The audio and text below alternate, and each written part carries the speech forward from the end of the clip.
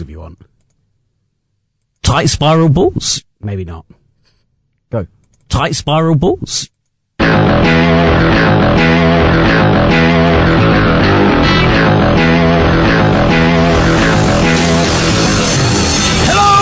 Welcome to the Gridiron Show in association with Sports Travel Tours, and with Week 9 in the books, we have no less than 3 teams who are halfway to perfection. We'll talk about all those teams, plus those who have been falling by the wayside in recent weeks. There's been suspensions, there's been injuries, there's been all sorts of exciting stuff to talk about. So, let's get on with it. This is the Gridiron Show.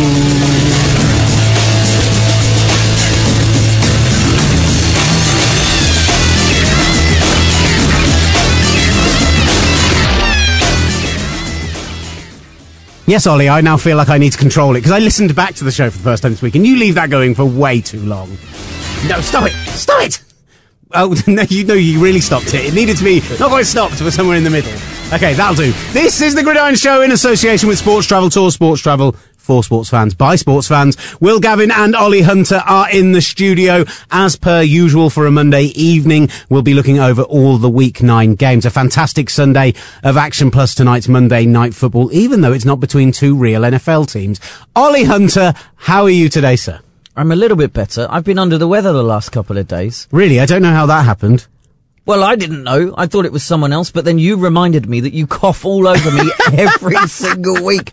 For every single show for the last 2 weeks. I did go through a period of having quite the cold, so if it has come from me, I apologise, but what you now get to do is we sit in this sweatbox for the next hour and 15 minutes, picking apart the weekend's games, and you can spend that time basically pushing your germs back onto me. Yes, that's how I like to roll. So, as you said, it was an exciting Week 9. Go and do all the usual things in order to interact with the show. Check us out on Twitter, @Gridiron on there. We're also on Instagram, @UK Gridiron.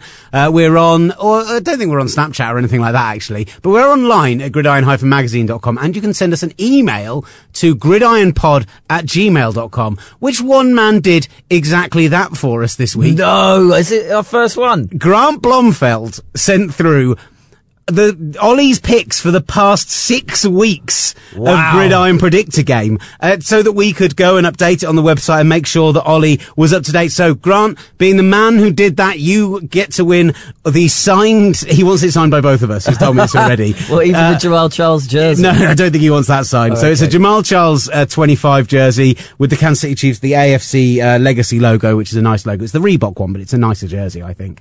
And the programmes from the 3 Wembley games this season, he wants us to sign them and put a nice message in them. Oh, wow. So, Grant, thank you so much for doing that. And amazingly, what that meant was that for the week that you forgot to press submit, there were 14 games that week. It was I think it was week 6. Thursday Night Football was Falcons Saints. That was a big upset as people saw it at the time. Obviously, from what we've seen in the week since then, not so much so. The Falcons have gone 1-3 in their 4 games since and including that, whereas the Saints are on quite the streak until last night. We'll get to that as well. Ooh, nice tease. But there were 13 games on the Sunday and Monday, and you got 13 of them right. You'd have won the hat. Do I still get the hat? No, you don't get the hat. What? The usual terms and conditions if you work for the magazine, friends and family, all that stuff. I haven't signed anything. Yeah, well, I don't know how to react to that. The terms and conditions clearly state you're not allowed to win a hat, though. I'm pretty sure it says in there, Ollie Hunter can't win the hat. But so, thank you very much again for doing that, Grant. We really appreciate it. And if anyone wants to send us some more what is that? Some long form thoughts, then please do so to gridironpod@gmail.com. Ollie, before we get on to the football, and there is a lot to talk about, we've had a couple of big suspensions. There's no interviews on today's show. We're going to go with a straightforward review of the weekend, but we've got a couple of potential blockbusters coming up late in the week. Some feelers are out there. We might have a couple of really big names, so look forward to the Friday show, because that should be a really good one. Ollie, any non-football thoughts before we get to the football? Well, no, I was just going to say, often I think when people say, oh, we've got some interviews in the pipeline, that they're lying. But we actually have. So they're really exciting. It might happen. I think it will happen. Something will happen, and it's exciting. Just find out on Friday's show. Now, we do put out a tweet on Gridiron before the show starts. You're right, they're fantastic. Just to give it a tease, I said it in the intro there are 3 teams on their way to perfection. They may hold the key to our fantastic interviews. We'll go from there at a later point. We ask on Twitter when we do the show, and we often ask far too late to involve all of your tweets. So we're sorry about that. We need to start putting it out like an hour or so before we start recording. But we put it out just a short while ago, and one of our favourites, Neil Dutton from the Mains and Duts podcast, has got in touch to ask, is a hot dog a sandwich? Now, just to put it on record, he's saying no. I would say no. Now, why is a hot dog not a sandwich? It's something sandwiched between two pieces of bread, theoretically. Yeah, but I think because the bread is connected. Yeah, but I mean, a loaf of bread is theoretically connected before you've sliced it. Yeah, but you then could you turn it separate the into a bottom of a hot sandwich. So, but does it become a sandwich the moment the hot dog bun separates on the bottom? Yeah. Yeah. If you have a hot dog, but the bun, sometimes you get crap buns and the bun's split. That then becomes a hot dog sandwich. What about a baguette where the side of the baguette is still connected, but you've put more traditional sandwich meat in there? So like ham, lettuce, tomato, but there's still an element of connection on the bit, or the ciabatta or the similar Mediterranean-y bread. I think that's a baguette. No, but we're saying, is it a sandwich or not? You can't just say it's a baguette. That's the type of bread. I think a sandwich has to be part of the... It has to be sliced bread. I think it's, or roughly sliced. You can rip open the bread with your bare hands. So what's a panini? It's a panini. What do you think a panini is? See, look, we get all the best questions on One Twitter. of my mantras in life, I've got two. India stinks, and a sandwich is never complete. Hold on, what's the first one? India stinks. As in the country? Yeah, it really smells. Ollie, I'm somewhat taken aback. It's a beautiful, wonderful, beguiling place, but it does smell.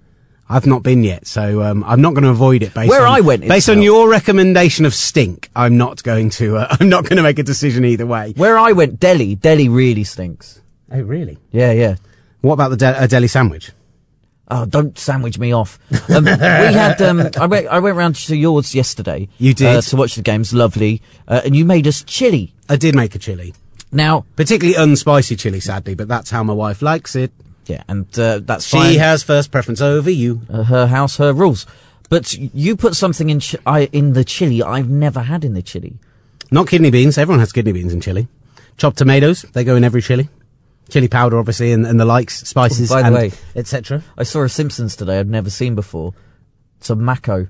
You've got, oh, that's a great one. Yeah, that's a really old one. That's why I was taken aback a little bit. It was just. I've also said the phrase "taken aback" twice in the first 5 minutes of this show. Get over yourself.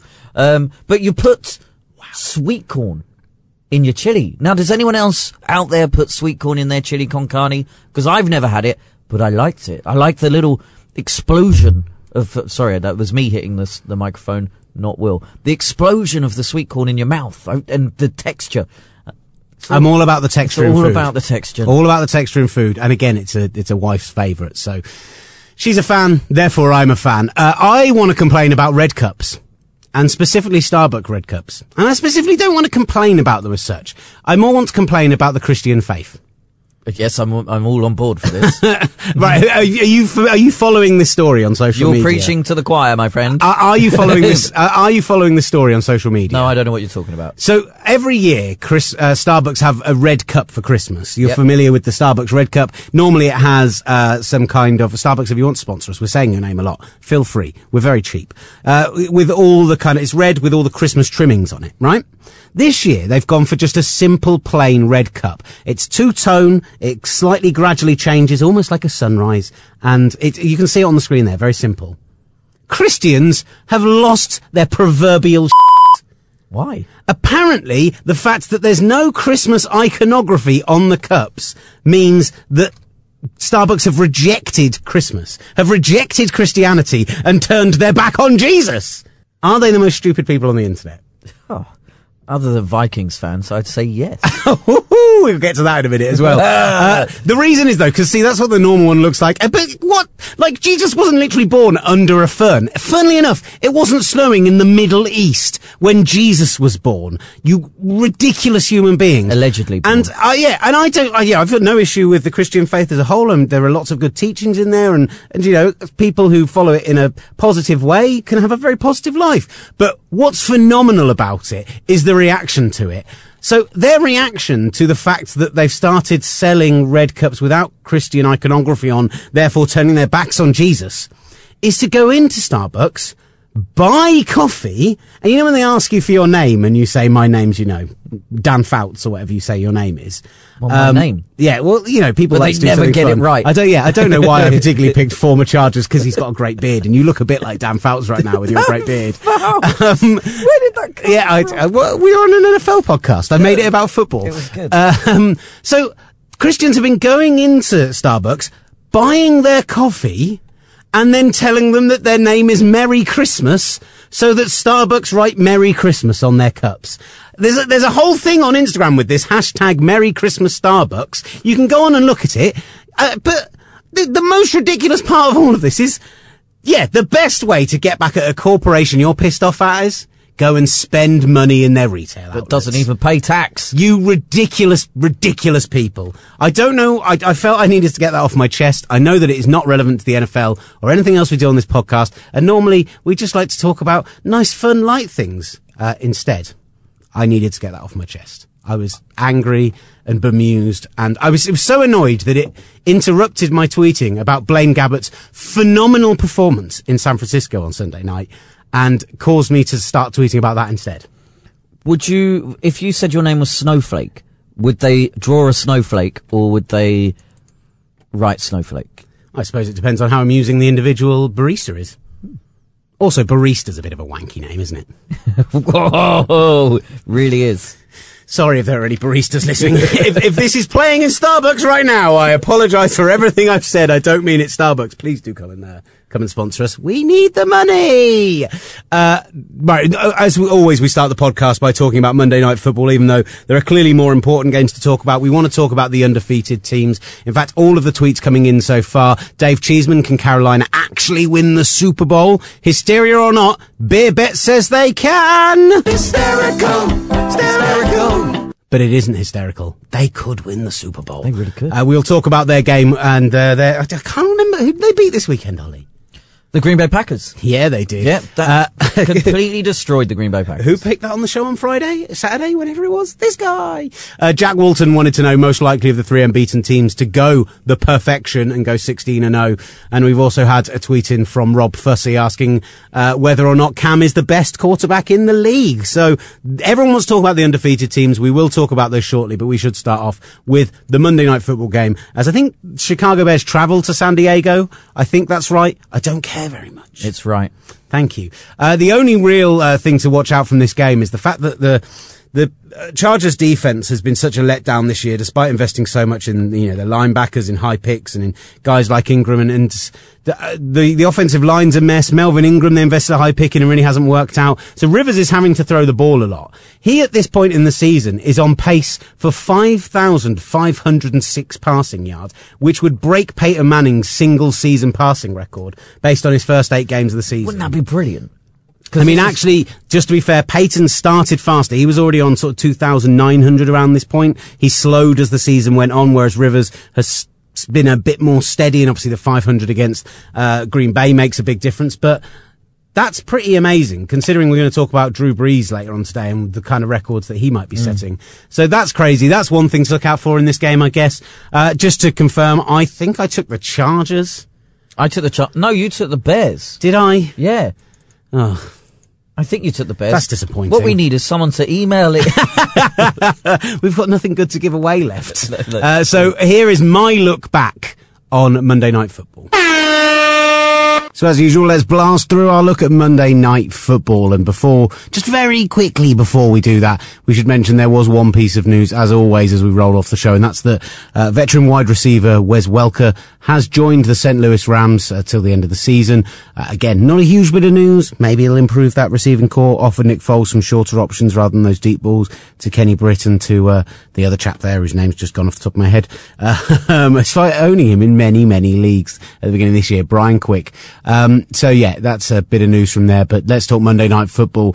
Jay Cutler, the renaissance under Adam Gase continues. Zach Miller made a phenomenal one-handed grab of a 25-yard touchdown pass from a Jay Cutler fastball with 3:19 to go, and the Bears beat San Diego Chargers 22-19 out on the West Coast last night. Cutler, who overcame an interception return for a touchdown and a fumble, threw for 345 yards and calmly led the Bear on the winning 10-play, 80-yard drive after the Chargers had taken a 19-14 lead lead on rookie Josh Lambo's 22-yard field goal. Miller made the leaping grab with his right hand and scored. Rookie Jeremy Langford in for Matt Forte ran in the 2-point conversion, and he was absolutely superb on the night. He played behind Le'Veon Bell for 2 of his 4 years at college, which is why his numbers don't look huge. But for the 2 years that he was the starter at college, he ran in 40 touchdowns, and he looks like a player. Brilliant 31-yard reception. He has played as a wide receiver as well. With Forte due to reach free agency at the end of this year, Langford put in a very strong bid for the Bears' starting job next season. Philip Rivers, you have to say, despite the fact that he lost this game, managed to rely on a ridiculous cast of players by the end, after Malcolm Floyd, one of the most underrated wide receivers in the league, who is retiring at the end of the season, maybe at the end of this game after today's injury, went out. He's left with Stevie Johnson, Dontrell Inman and Javonte Herndon. Darius Green down, Antonio Gates slogging through an MCL sprain. Used Danny Woodhead a lot in this game. Didn't see a huge amount of Melvin Gordon. One of the real shames is it was a big day not only for Langford but also for the wide receiver Alshon Jeffrey. A real shame that there was a great battle going on between him and Jason Verrett, obviously the guy who Ollie said they were going to pick in the first round 2 years ago. He got a groin injury, and it robbed us to the chance of watch what was proving at that point to be an intriguing matchup.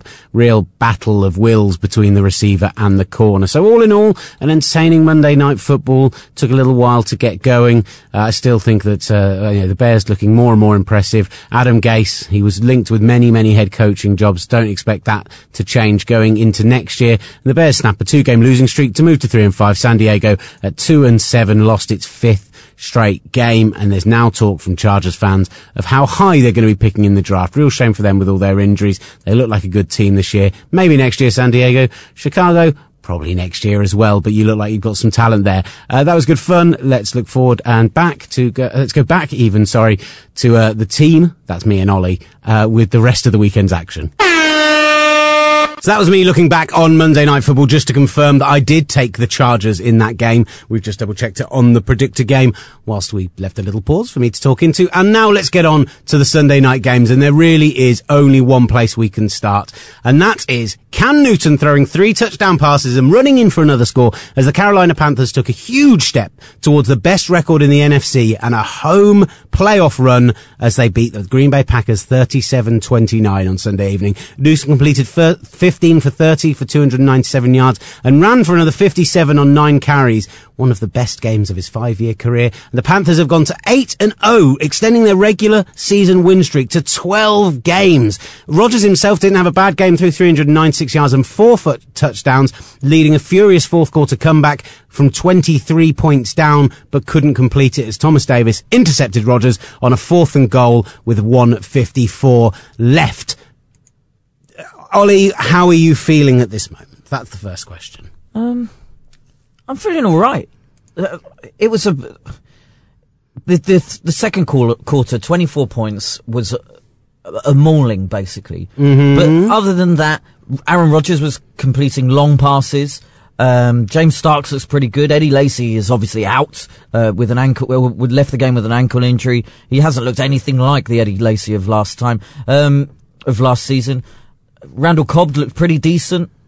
So on offense, it looks kind of okay. Rodgers. It felt like in the first half they continued the similar sort of limited play they played last week, and actually through 6 quarters the Packers were being absolutely destroyed from the last 2 weeks. They came out in the second half and they were a lot more impressive. Rodgers looked looser. They allowed the receivers to make their own plays. There were again the things we talked about: working in more crossing routes, working in more interesting play calling, and that made a big difference. Handing the ball off to Starks a bit more often, because let's be honest, Eddie Lacy not looking very good right now. Cam Newton nearly absolutely destroyed you. He had the 4th quarter pick, Demarius Randall picking it off at the Carolina 22 with 3:38 to play, keeping the but they kept you from scoring. And all in all, Cam, I mean, we've talked about it a lot on this show, but if it wasn't for Tom Brady's play this season, and the person who asked, is he the best quarterback in the league? Sadly, no, that's Tom Brady, but he's a very, very close second the way he's playing this year. I mean, Devin Funchess had the 52-yarder and is starting to look like a player. He's improving week on week. But the pass to Jericho Cotchery, Philly Brown, or Corey Brown as we're calling him now, and the rushing touchdown as well is obviously another part of his game. He looks like a real leader on the field. This was his 29th career a game with a touchdown pass and a rushing touchdown in 5 years. Steve Young has the most rushing touchdown games with both a rushing touchdown and a passing touchdown in NFL history with 31. Cam Newton will probably break that record this season. And hasn't he got the most rushing touchdowns for any quarterback? I believe so. I think so. I'm not 100% because I've not got that statistic in front of me. I think it's something like 47, 48, 49, something around that, which is incredible. And he is looking absolutely outstanding. What he's doing is, and it's a mark of a very, very good quarterback. I don't want to call him great just yet, but what he's doing is making poor receivers look better. And that's what Aaron Rodgers kind of been doing until through 6 quarters through Denver. Yeah. And this is the problem. They were trying a lot of dink and dunk, trying a lot of short passes. There was a nice completion to Devontae Adams out on the left in the first half that I distinctly remember where he came back on it and completed it. But other than that, they looked scared to go deep, and that's where they're really missing Jordy Nelson. And that's where the concern is going through the rest of this season. Now, somebody else has tweeted into us, and we'll get onto the Vikings in a minute, but Josh Hunter says the Packers are no longer the best team in the NFC North. Hysterical. That is hysterical considering the Vikings' upcoming schedule, and we'll get onto that in a minute. And I do expect Green Bay to right this ship, but they really have looked bad through, certainly, as I say, 6 quarters of these 2 games. If it wasn't for Rodgers' play extension, I mean, he was hit 14 times, he was sacked 5 times, and if he hadn't been the sort of guy who has such great pocket presence, has such great awareness, is so nimble, the sacks could have been 7, even 9 on the night. And that offensive line has looked absolutely horrendous the last 2-3 weeks. Yeah. I mean, crumpling under. Okay, the defenses of Denver and their pass rush is fantastic, but Carolina don't traditionally have a great pass rush. Well, but the difference is they do this season, because K1 Short has been absolutely phenomenal in the centre alongside Starlo Tulele. Coney Ely has proven to be really good. We know about their linebackers. Thomas Davis obviously got the pick, but looked good on the day as well. Luke Kuechly actually went out of this game for a period of time, but still their defense is stout. Has always been stout against the run without necessarily, since Greg Hardy left, all of last season after Greg Hardy was out, they didn't generate a huge amount of pass rush. They have been doing this year. They've been getting pressure up the middle. It's very similar to what they do in New York with the Jets, the way they've not really got a pure edge rusher. And I've been so impressed with the defensive side of the ball as well. And that's without talking about Josh Norman being phenomenal on top of all of that. And Peanut Tillman actually still looking like he can play in the NFL. This Panthers team is properly legit. And when you've got Kuechly and I genuinely refuse to talk to you if you call him that. And Thomas Davis as well. It's just, they're looking scarily good. Which of the, well, we already talked about the Bengals, so we said we're going to talk about the undefeated teams. Before we get on to what was potentially, there were 2 games which ranked up as the games of the weekend this weekend, and both of which we actually said last week we were concerned could be utter blowouts. But let's focus on the other undefeated team, and that's the New England Patriots.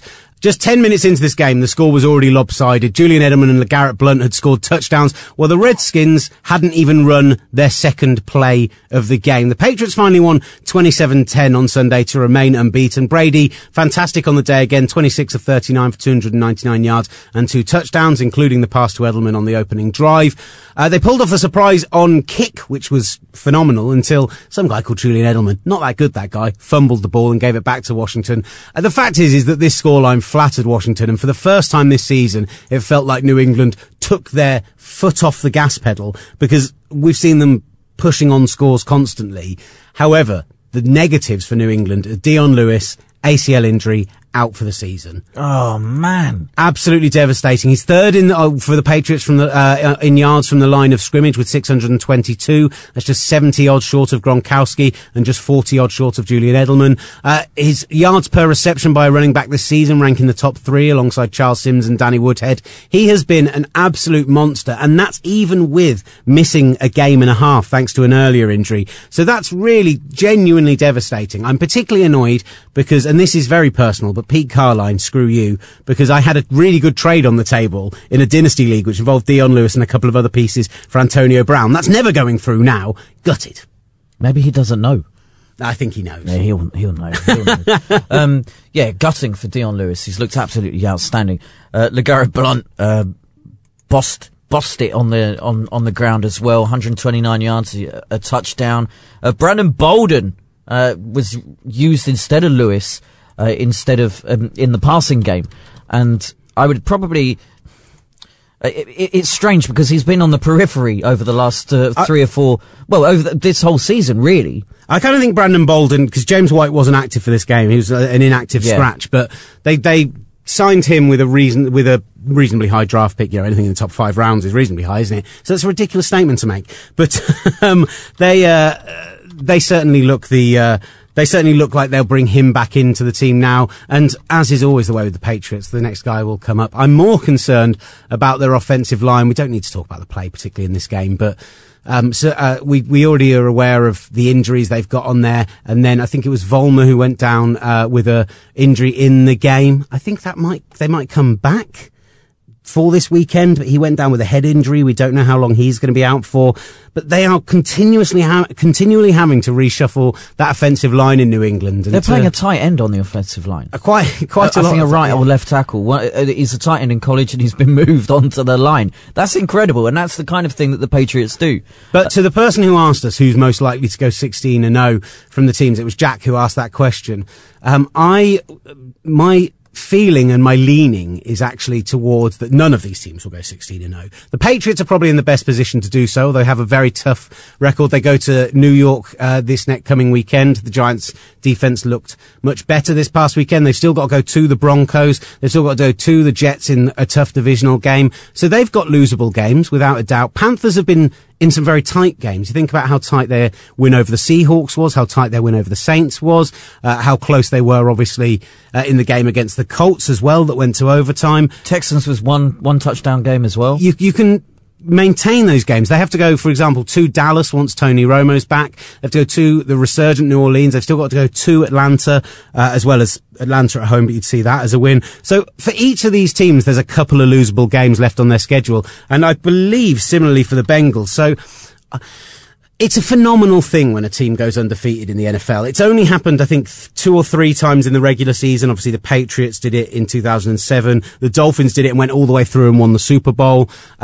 So it's very, very unlikely. And then just looking at the Bengals, I mean, in 2 weeks' time, they've got to go to the Cardinals on Sunday Night Football. So, and they've still got to go to the Broncos as well. So, and they host the Steelers in a divisional game. That's always going to be tight. So I could see 3 14-2 teams, basically, I think is what I'm saying, or 15-1 will win you the conference as it always should, 14-2, but you're going to need to be 14-2 to get a bye, certainly in the AFC, and that's nuts. And as it is, and given with Green Bay's defeat to the Panthers, it looks like the Panthers will pretty much have home field advantage come the playoffs, given if you look at the remainder of their schedules, at the Titans, Redskins, at the Cowboys, at the Saints, Falcons, at the Giants, at the Falcons, and at home to the Bucks. 14-2 is a realistic kind of goal for them, and home field advantage. And if anyone's got to go back to Carolina, you know, you've got to... It's going to be tough. You're leaning towards the Panthers automatically. It's going to be truly tough. Now, there's a few more real key games we want to talk about from last night. There were a couple of absolute barnstormers, plus there were some injuries, some various bits and pieces. We've got to get back onto our division of disgrace as well, of course, and talk about that. But let's talk about the Indianapolis Colts. The Indianapolis Colts, who just a few days ago we were lambasting as being a terrible, terrible football team. Hysterical. I feel like I'm going to be using that a lot today because they somehow managed to have Andrew Luck put together the best game we've seen him put together all season against the number 1 defense in the league. A defense that we're talking about in terms of the great defenses, the recent Seahawks, the 85 Bears, you know, the Purple People Eaters, those sorts of phenomenal defenses. And Andrew Luck threw 2 touchdown passes whilst Adam Vinatieri made a tie-breaking 55-yard field goal with 6:13 to play, giving Indianapolis a surprising 27-24 victory over Denver. The Colts moved to 4-5, ending a 3-game losing streak to stay atop of the AFC South by ruining Peyton Manning's return to Indy. We talked about those numbers. Denver moved to 7-1. Manning needed 285 yards to break the all-time passing record. He got 281 yards. He needed the win to break the win column. he didn't get the win. He would have loved to have done all of that in Indianapolis. But genuinely, this was a fantastic performance. Luck was absolutely brilliant. 21 of 36, 252 yards. He broke the 17-all tie with a touchdown pass early in the fourth quarter. Snapped that 24-all tie with the drive to help Adam Vinatieri with his field goal. And then he had the late drive, which ended up winning them the game, even though they didn't get a score from it. Just everything about his performance was fantastic. It's a real shame that when they had a third and long from, they had a third and reasonable with about 3 minutes, just over 2 minutes ago, it might have been 2:25. And they didn't complete it, and they would have had to have kicked the field goal, and then Denver would have had, I think, whatever it would have worked out as 1:20 after the additional snaps to go on and drive the field, see if Peyton Manning could break the record for the wins, get the win on the day, stay undefeated. And then Aqib Talib decides that he wants to do a 1980s WWF style eye rake. He literally, he's literally like something out of a silent movie. Decides to go and poke another player in the eye and has now been suspended for a game for it. They eat up the penalty. That gives the extra yardage that the Colts need. They get the first down. They can take the knee and they win the game. What do you think? Aqib Talib is one of my favourite corners in the league, and that was dreadful. Well, you know, he's a big fan of the top 14 French rugby competition. He is, he? Where eye gouging is prevalent and actually is not frowned upon. It's encouraged. I mean, it's utterly stunning. And actually, we're going to talk about another non-suspension in a game coming up. But this is the third suspension of his career. He missed 4 games in 2012 with a PED violation. Missed a game for personal conduct in 2010. I'm stunned, actually, he's only missing a single game. When you consider that smoking some weed gives you a 2 to 4 game ban. He could have ended a guy's career. And I know that seems extreme, and I was going to say something similar, but yeah, that really is a genuine possibility.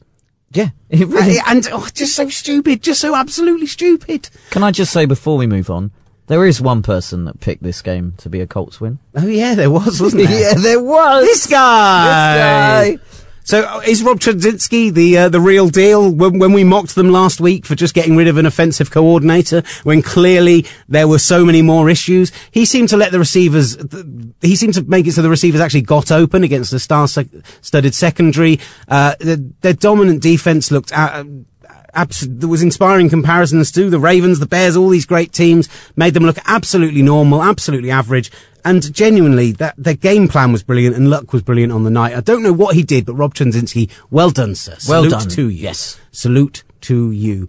Was that almost an apology from Will Gavin? They're almost. Oh, do you need one to give me one for Incredelman and his fumble this week? No, another touchdown. When he lost the ball, they could have been 3 scores up. Well, yeah, everyone drops the ball, but he scored another touchdown. Right? Negative for both these teams. They both lost key defenders to injuries after moving to 10th place in the all-time sack list by taking Luck down in the first half. DeMarcus Ware missed the entire second half with a back injury. Waiting on an update from that. The Colts lost safety Mike Adams, who's been brilliant, and rookie defensive end Henry Anderson, both bright spots on a defense that haven't been superb this year.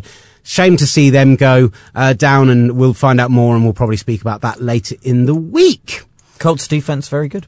Colts defense, rush defense was brilliant, stuffing Anderson and Hillman again. Best we've seen them play this year, without a doubt. Now there are 2 other games we need to talk about. I'm thinking, let's save Sunday Night Football, because I want to kind of talk Sunday Night Football and relate it to the division of disgrace. So let's talk about, first of all, this game. Adrian Peterson rushed for 125 yards on 29 carries, more yards than Todd Gurley, as the Minnesota Vikings beat the St. Louis Rams in overtime, 21 points to 18. Predictably grinded out game between 2 similarly constructed teams. The Vikings moved to 6-2, ending Todd Gurley's streak of games with 125 plus rushing yards at 4. He gained 89 yards and a touchdown. Hardly a bad performance. The Rams moved to 4-4. Despite receiving the overtime kickoff, they went to 3 and out. The big talking point, of course, from this game, other than the victory, and if you go anywhere on the NFL website right now, you're seeing a video of a very, very angry head coach in Zimmer over the challenge on quarterback Teddy Bridgewater from LaMarcus Joyner, the cornerback from the St. Louis Rams. Now, we already know that Joyner will not be being suspended. It's likely he's going to receive a large fine for his part in that challenge. Bridgewater suffered a concussion, and from what we're understanding, he should be good to go for Sunday. He's gone through the protocols, despite the fact he was clearly out cold on the day. He supposedly, after the game, was fine and will be playing this weekend. Which is great to hear. That is fantastic to hear. And no one wants to see a player go down injured, and no one wants to see a challenge which was reckless. There's no doubting that. But I have a real issue with the reaction of Vikings fans.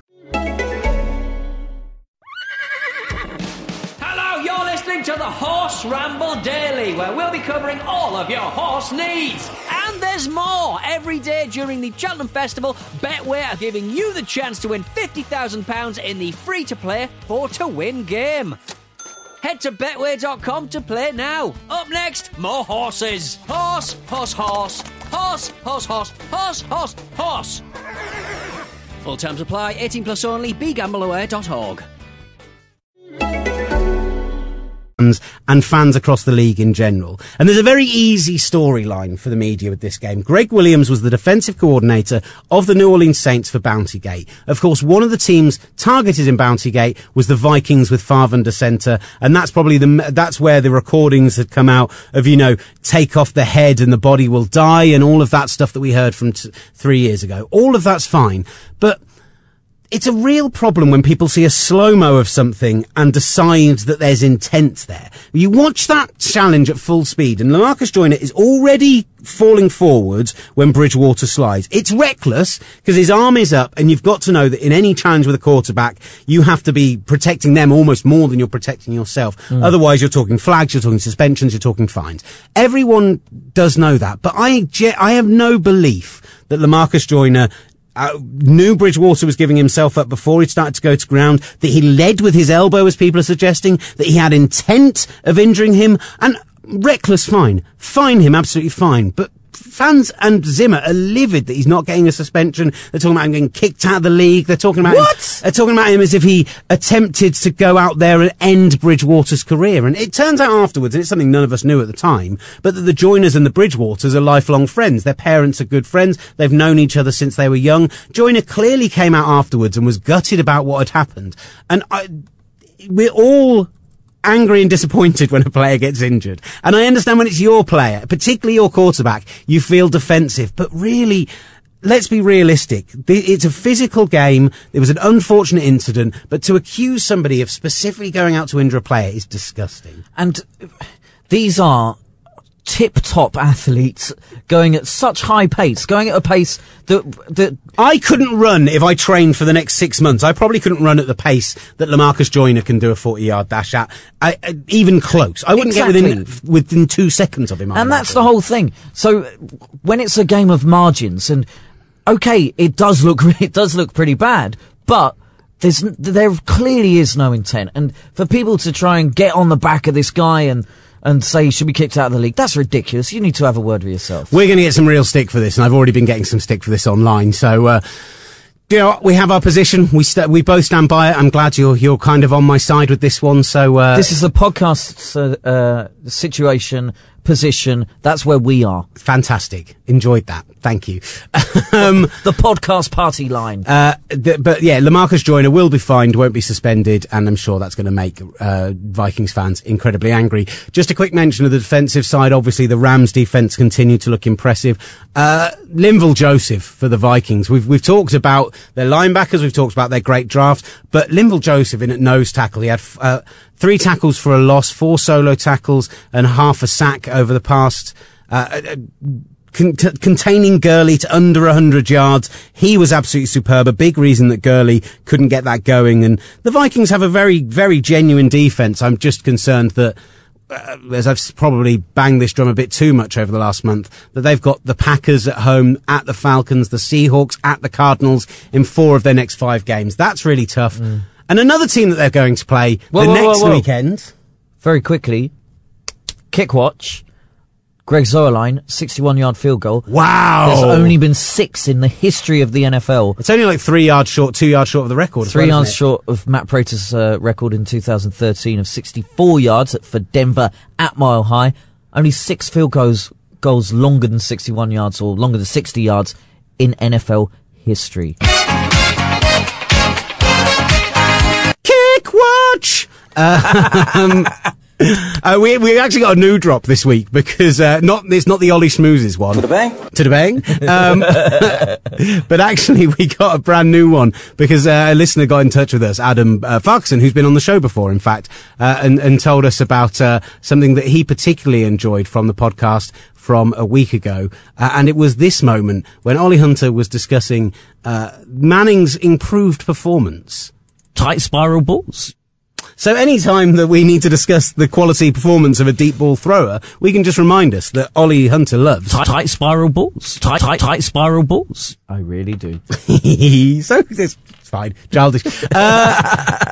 Yeah, disgrace talk in a moment, but let's talk about the one other game that was just stunning from Sunday night. Wow, brilliant slate of 6 o'clock games. And that was the Oakland Raiders going to Pittsburgh and almost getting the upset that some of us were desperately predicting. They came out 35-38 losers to the Pittsburgh Steelers. Obviously the big story on the Pittsburgh side of the ball was the fact that Ben Roethlisberger has a mid-foot sprain, will miss the next 2 weeks. To be fair, they're playing the Browns next week and then they have a bye week. It's practically like not even missing a player. Yeah, exactly.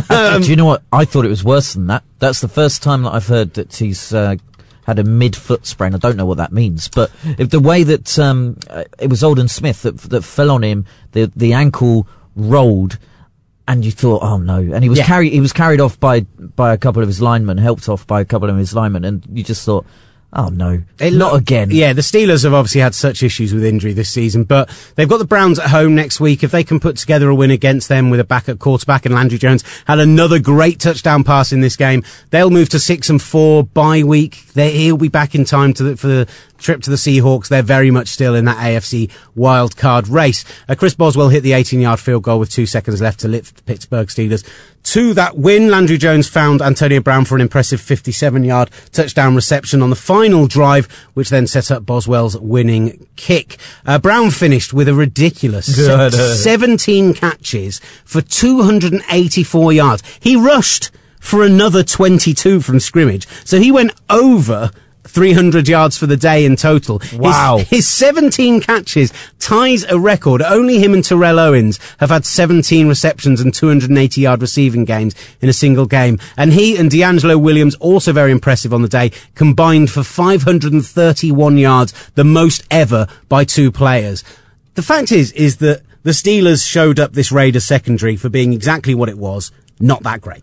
I mean, over 600 yards is incredible. It is the worst element of what is a much improving team. But Derek Carr threw 301 yards with 4 touchdowns, plus the interception, found Crabtree with a 38-yard tie to score the game with just 1:15 left.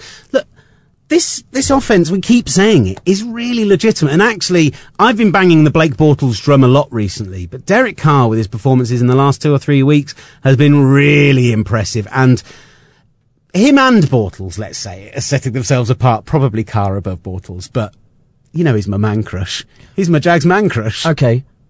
You're trading away Colin Kaepernick. Yeah. You're not keeping Blaine Gabbert. Oh, what? Why not? But you're allowed. The guy's a hero. But you've got a choice of Bridgewater, Bortles, or Carr. Who are you having for San Francisco 49ers? Can I have the whole Raiders offense? No.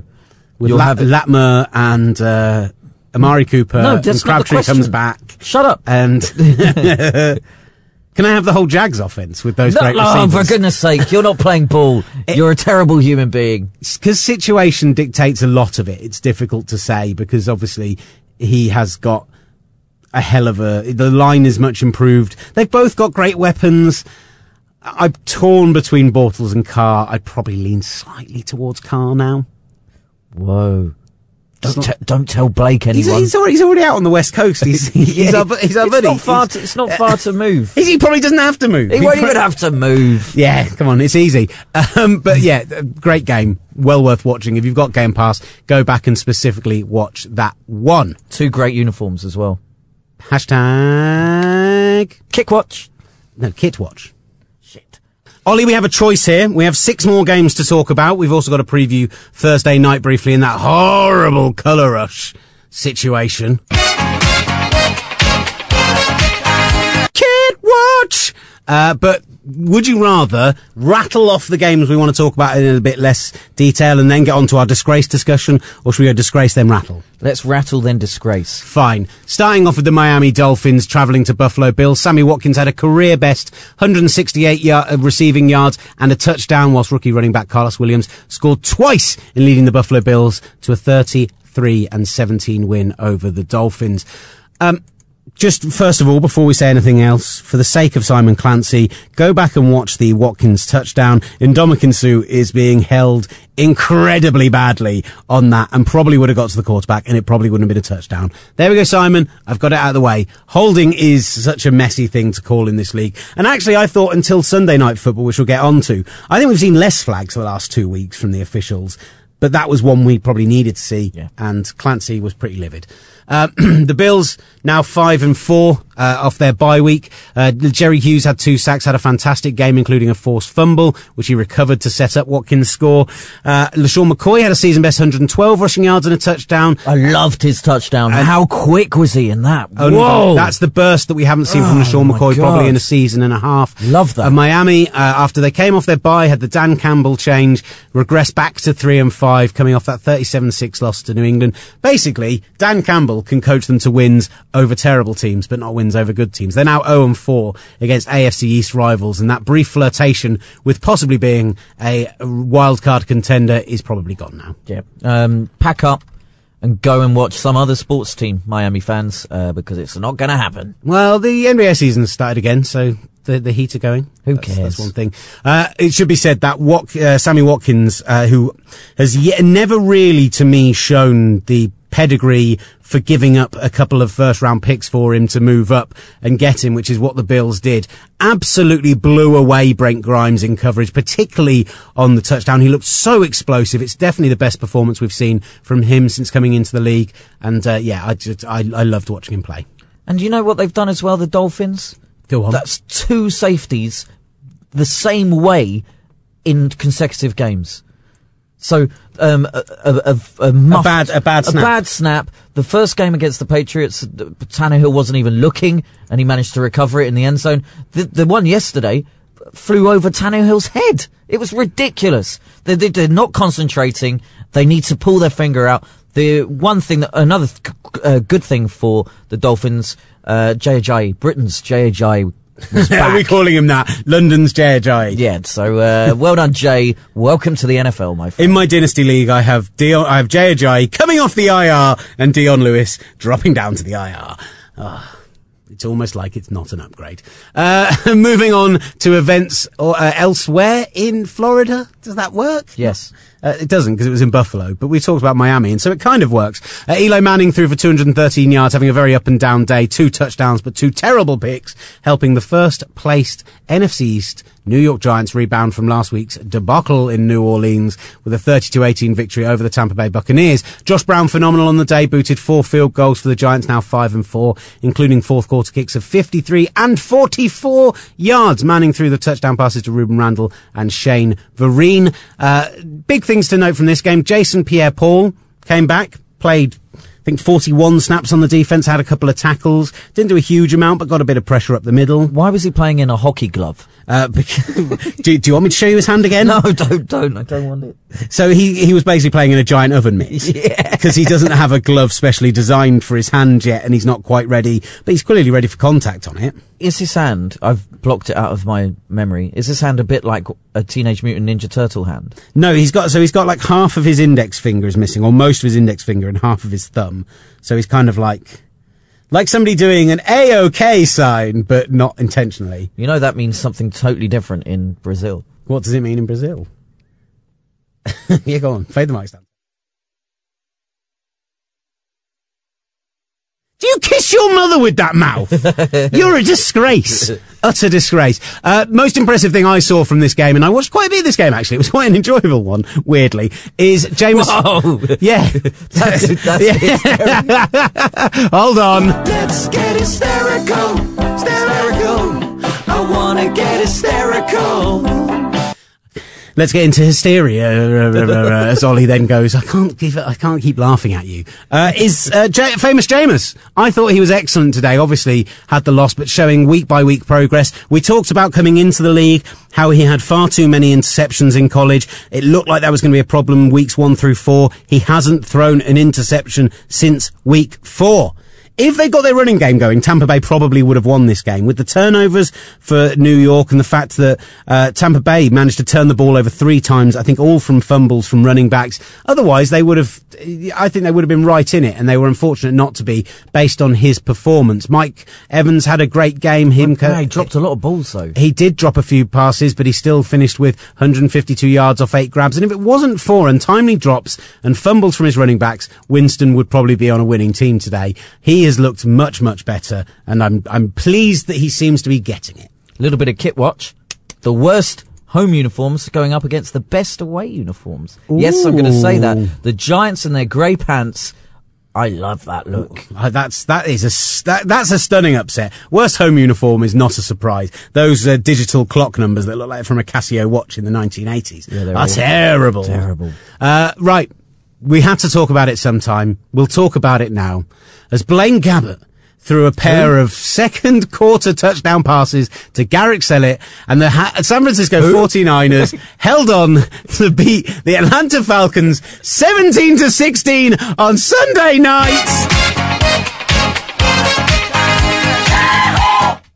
Sweaty ears. I just need to take my headphones off for a minute. The 49ers 3-6 head into a bye on a winning note. Wow! We're still going to finish picking in the top 10, but Blaine Gabbert had a genuinely good game. He had 1 pick in the game, which I didn't think was his fault. He didn't take a sack behind an offensive line that's faced such heavy scrutiny this year. That's because they like Blaine Gabbert.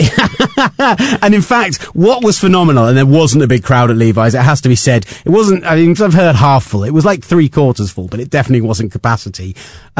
Colin Kaepernick had to come in for a couple of plays in the middle of the game because Gabbert was going through concussion protocol after taking a couple of big hits. He got the ball away on both of them, but he went through the concussion protocol. And they didn't boo Kaepernick or anything like that. There was, a muted response to Kaepernick coming into the game. But when Gabbert came back into the game, it was like the returning hero. It was like you're a Patriots fan and Tom Brady has just bounced back from an unlikely injury. It was ridiculous. Do you feel sorry for Colin Kaepernick? Yeah, I do. I do a little bit. All the talent in the world wasted. It's just a shame. I'd have him as a backup at Green Bay. So Gabbert did throw an interception midway through the 4th quarter, giving Atlanta now 6-3, another chance with 7:14 to go.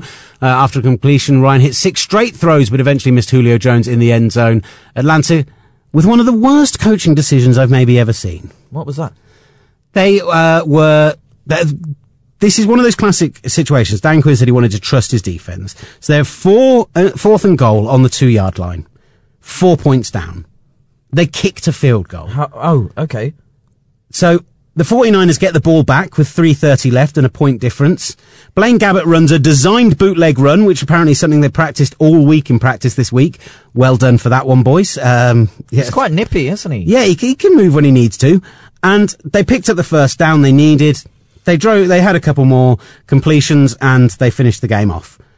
The Falcons, if they'd gone for it on 4th and 2 and not completed, the worst situation they'd be in is putting Blaine Gabbert, this is Blaine effing Gabbert, on his own 2-yard line. That's when you trust your defense. Yeah, if you trust your defense, trust them to get a turnover with 3.5 minutes left, or to get the ball back and put you in a good field position and go down and drive for the touchdown. It was bizarre. I like Dan Quinn, but Dan Quinn, as a rookie head coach, you made a big mistake. You know why? His kicker in fantasy is Matt Bryant. he needed those points. He needed the points. It was a short field goal, but he needed the 3 points. Yeah. He was up against Joe Philbin. Now, is Blaine Gabbert going to be... You're a terrible man. Is Blaine Gabbert going to be your next San Francisco 49er jersey? Number 2. Good one, buddy. I've actually just bought a new 49ers jersey. I bought the black and red, because I wanted one. Jared Hayne! No. I think it was BS. I think that was BS. No, not a Jared Hayne jersey. I bought myself, and this is ridiculous because he's never even played in that uniform, but I bought myself a Justin Smith in the black and red because they started making them because he hadn't retired yet when they made them. And so they were selling them off cheap, and he was my favourite player. And so I've always wanted a Justin Smith jersey, and now I own one. I really don't know where to go with any of that. That's like me getting a Jermichael Finley jersey. Why wouldn't you get a Jermichael Finley jersey? But in the new throwback. He's a hero. He is a hero.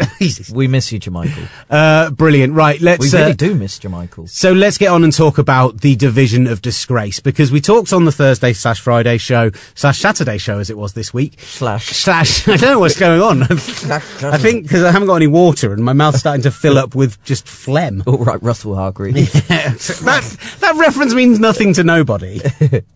We were talking about, it's got to be the AFC South. Obviously, there's likely to be a team with a losing record win that division. And then we discussed, well, the NFC East, though. We keep getting their games on prime time. These illusions of grandeur where they turn out to be terrible one-sided games. I'm sick of it. Well, I think the NFC East on Sunday night may have saved themselves from being the division of disgrace. Sam Bradford threw a 41-yard touchdown pass to Jordan Matthews in overtime as the Eagles sent the Cowboys to their longest losing streak in 26 years with a 33-27 victory in overtime on late night football. Matthews broke away from Byron Jones, very impressive on the night, and ran past JJ Wilcox on the first possession of overtime to hand the Cowboys their 6th straight loss. Jordan Hicks had a 67-yard interception return for a touchdown for the Eagles, now 4-4. The Cowboys have lost every game without Tony Romo, who will miss at least one more with his broken collarbone. He is now throwing, but he's not allowed to return from the designated PUP, IR, whatever it's called, return list until after the next game. Jordan Matthews had a coming-out game. 9 catches, 133 yards. DeMarco Murray, 161 yards on the ground. The Cowboys' defense, not impressive. After they have been previously this year. Des Bryant had his first touchdown of the season. This was back and forth. This was exciting football. This is everything primetime should be. I loved this game. It was a great game, wasn't it? It was. We could spend like 45 minutes just talking about the plays in this game and what was happening. Matt Castle, 299 yards, 3 touchdowns and an interception. Cole Beasley. Who thought Cole Beasley was almost the man to hand Cowboys their first win in 6? It was a brilliant day. McFadden was excellent on the ground as well. And I particularly wanted to mention those 2 rookies that I've mentioned already. Rookie outside linebacker Jordan Hicks, who leads the Eagles with 49 tackles. He and Darrell Reeves are tied for the lead with 3 fumbles recovered this season, has had to be put on IR with a pectoral injury suffered at the end of that game. He has been absolutely brilliant this year. A real high point for the defense on that side of the ball. And once they've got him fit and Kiko Alonso firing on full power, that could be a really impressive linebacking core. On the other side, Byron Jones for the Cowboys. First round corner, I think, wherever they picked, 26, 27. He's been brilliant this year. It's so rare. There's certain positions in NFL where you feel like they need a season to get ready for it. Wide receiver, the last 2 years, we've had a glut of great rookie wide receivers, whereas previously it's always been one of the toughest positions to try and... 3 years, let's go back and include Keenan Allen in that as well. We've had a real impressive glut of those, but generally that's a difficult position, and defensive back is the other one. He's come in and he is easily the best defensive back on the offense. He was blitzing, he was doing well in coverage, he was brilliant coming up and stopping the run. It's my first time watching Byron Jones in real depth, and I was so impressed with what he did. So I think the division of disgrace, despite the fact that they overall had some good performances, 2 out of the 3 teams playing last night got wins, I think we have to say is now the AFC South. It's got to be the AFC South. It has to be. I think the Colts could now win it with a winning record. They're up to 4-5 now. Jags last night, we'll just mention this game reasonably quickly. Ryan Fitzpatrick. Ho, ho, ho, it's magic. It wasn't too obvious that I didn't have it ready then, was it? No. Good. Threw 2 touchdown passes while playing with a torn ligament in his left thumb. Chris Ivory ran for 2 scores, although only 26 yards on the day. 2 touchdowns saved you in fantasy, buddy. As they took advantage of late mistakes by the Jags to hang on to a 28-23 win on Sunday. Brandon Marshall's 28-yard touchdown catch. After the Jets had recovered a muffed punt in the 4th quarter. The Jags did everything they could to try and lose this game, didn't they? We really thought that they could go and give the Jets problems, and they did go and give the Jets problems. And we really like the Jags, as we've stated on many, many occasions. But silly mistakes really cost them a game that they really could have won after how well their run defense played. The Jags really could have won this. They really could have done. I'm sorry to backtrack. I couldn't really get a word in. Sorry, yeah. I love that Cowboys game so much that I couldn't stop talking about it. I'm sorry. Well, and I want to talk about it. Yeah. The Byron Maxwell double penalties in the final drive. Oh, dreadful. I remember messaging you at the time. It seemed like the NFL wanted the Cowboys to win this game. This was, I mentioned some terrible officiating there. Yeah, I mentioned some flags earlier. There were some really, really soft penalties on this game. I actually think there were soft penalties on both teams in this game. But whilst we've seen less flags these last 2 weeks and allow play to flow a bit more, it felt like on prime time, Hockley and his crew decided that they were going to really try and take charge of this game.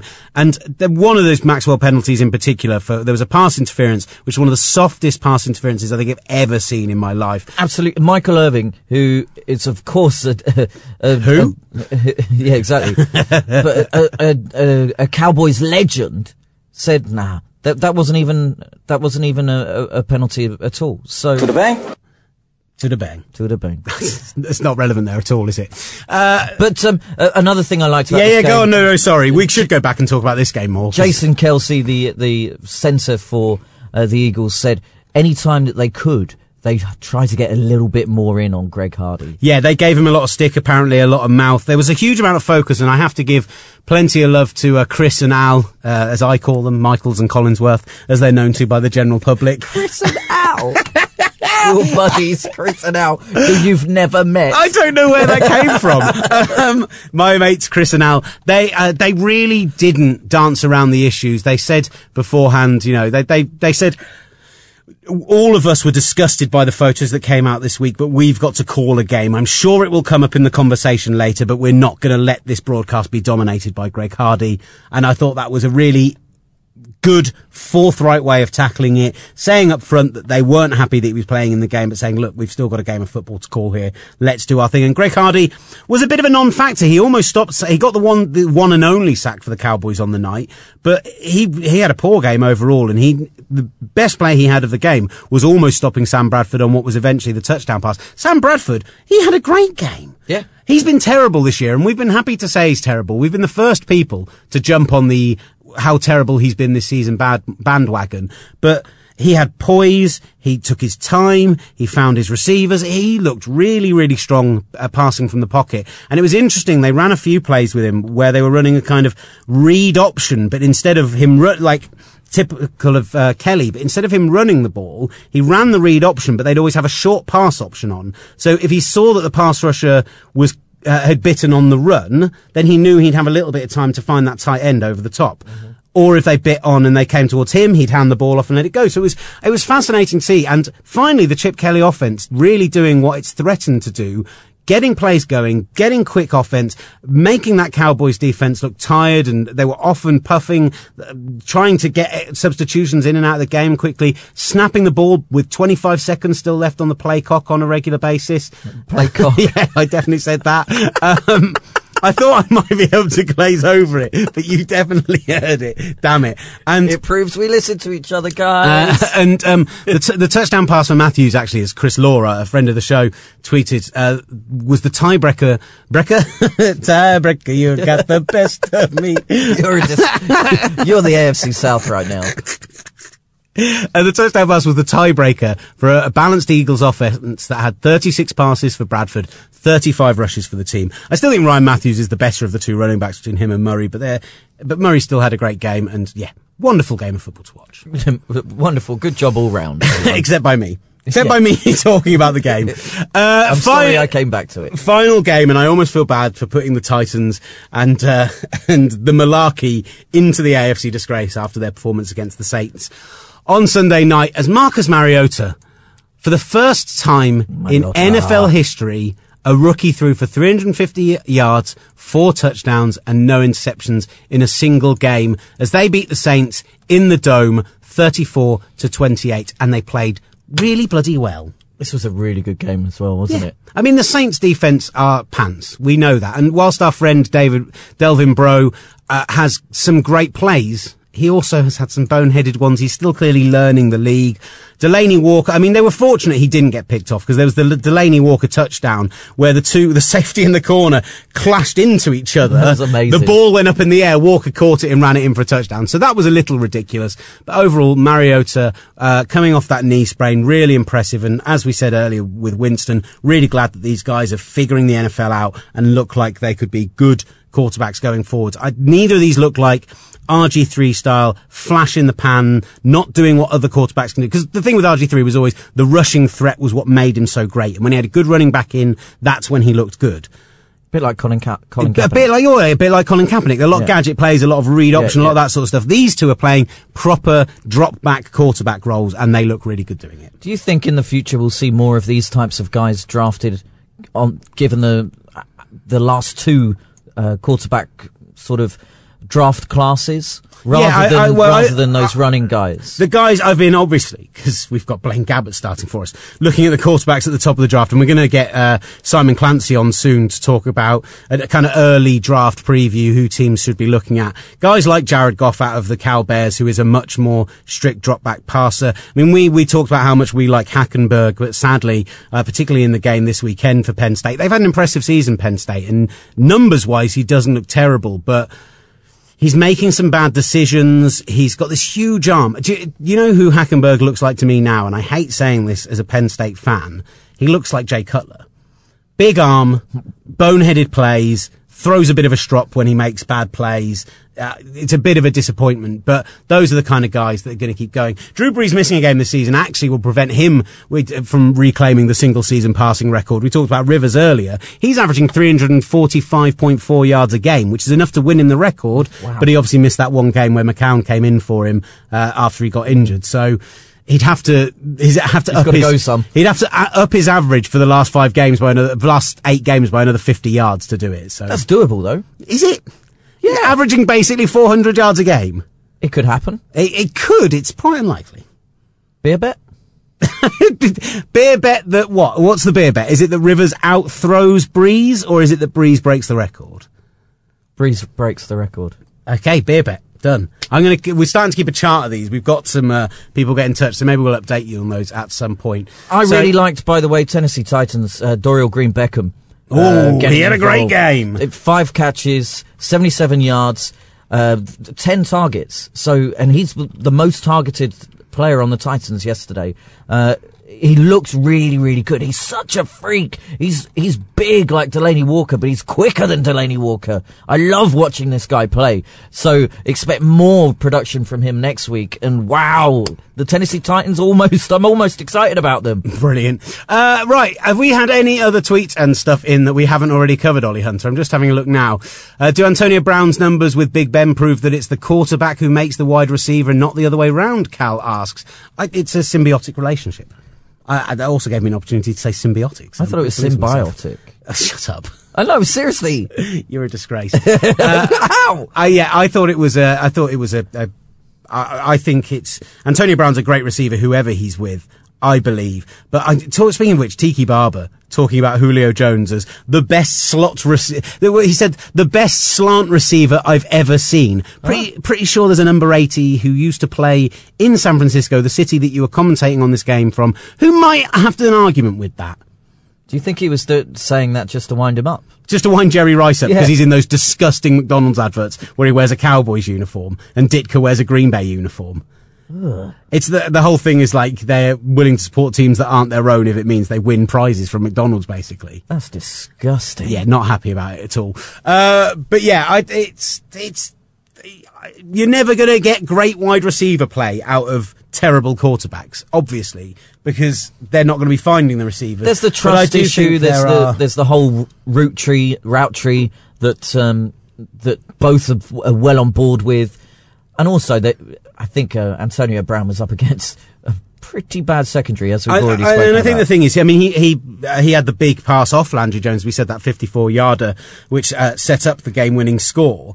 But actually, the difference being that Martavis Bryant had a couple of big games with Jones under centre, and I think that had to do with the fact that Martavis Bryant is brilliant after the catch. I still think Antonio Brown's brilliant after the catch as well. But Brown tends to run those deep routes, stretch the defence, and then Bryant comes for the shorter routes, the hook routes, the slants, that sort of thing. Jones is more likely to find that guy because of the quarterback. So in some ways, yes, the quarterback does make the receiver because they have to be the person that finds them. But a great receiver is a great receiver, whatever team they're on. Yeah, exactly. Fantastic. I think that's us done. Thursday night football? Thursday night football between the Jets and the Bills is going to be a Bills win. I will go... Is that the Bills, yeah? Maybe? I'm going to go for the home team. Which is the New York Jets. I am also taking the New York Jets at home against the Buffalo Bills. Preparation is key, my friends. Prepare to fail. To fail to prepare is to prepare to fail, as my mother used to say. And that's a T-shirt you can get from Will Gavin. Gridiron-magazine.com. Also check us out on Twitter at Gridiron. The biggest thing about this game is the colour rush uniforms are back. Look, follow us on Twitter. We'll be tweeting about the game. We'll be tweeting throughout the game. Also, as we will be... why do I say tonight on Monday Night Football? By the time you're listening to this, that's been over. Tune in on Thursday night when I will be giving my hackneyed opinions all the way through the night. And is there anything you'd like to add on, Hunter? No, there is not. Fantastic. Well, thank you very much. No, I'm sweaty. This is the hottest this studio has ever been, I think. I'm literally at the point where I've taken my headphones off now because my ears are so sweaty. Thank you very much for listening. As always, keep checking us out online, gridiron-magazine.com. Go and check out our friends, sportstraveltours.com, for all their exciting. If you want to go to see some playoff games this year, if you want to go and watch some games out in America, I can't recommend it anymore. When do we go find check out their website. We'll talk about that later. And otherwise, thank you so much for tuning in. This has been The Gridiron Show. Love you, bye. Big interviews later this week.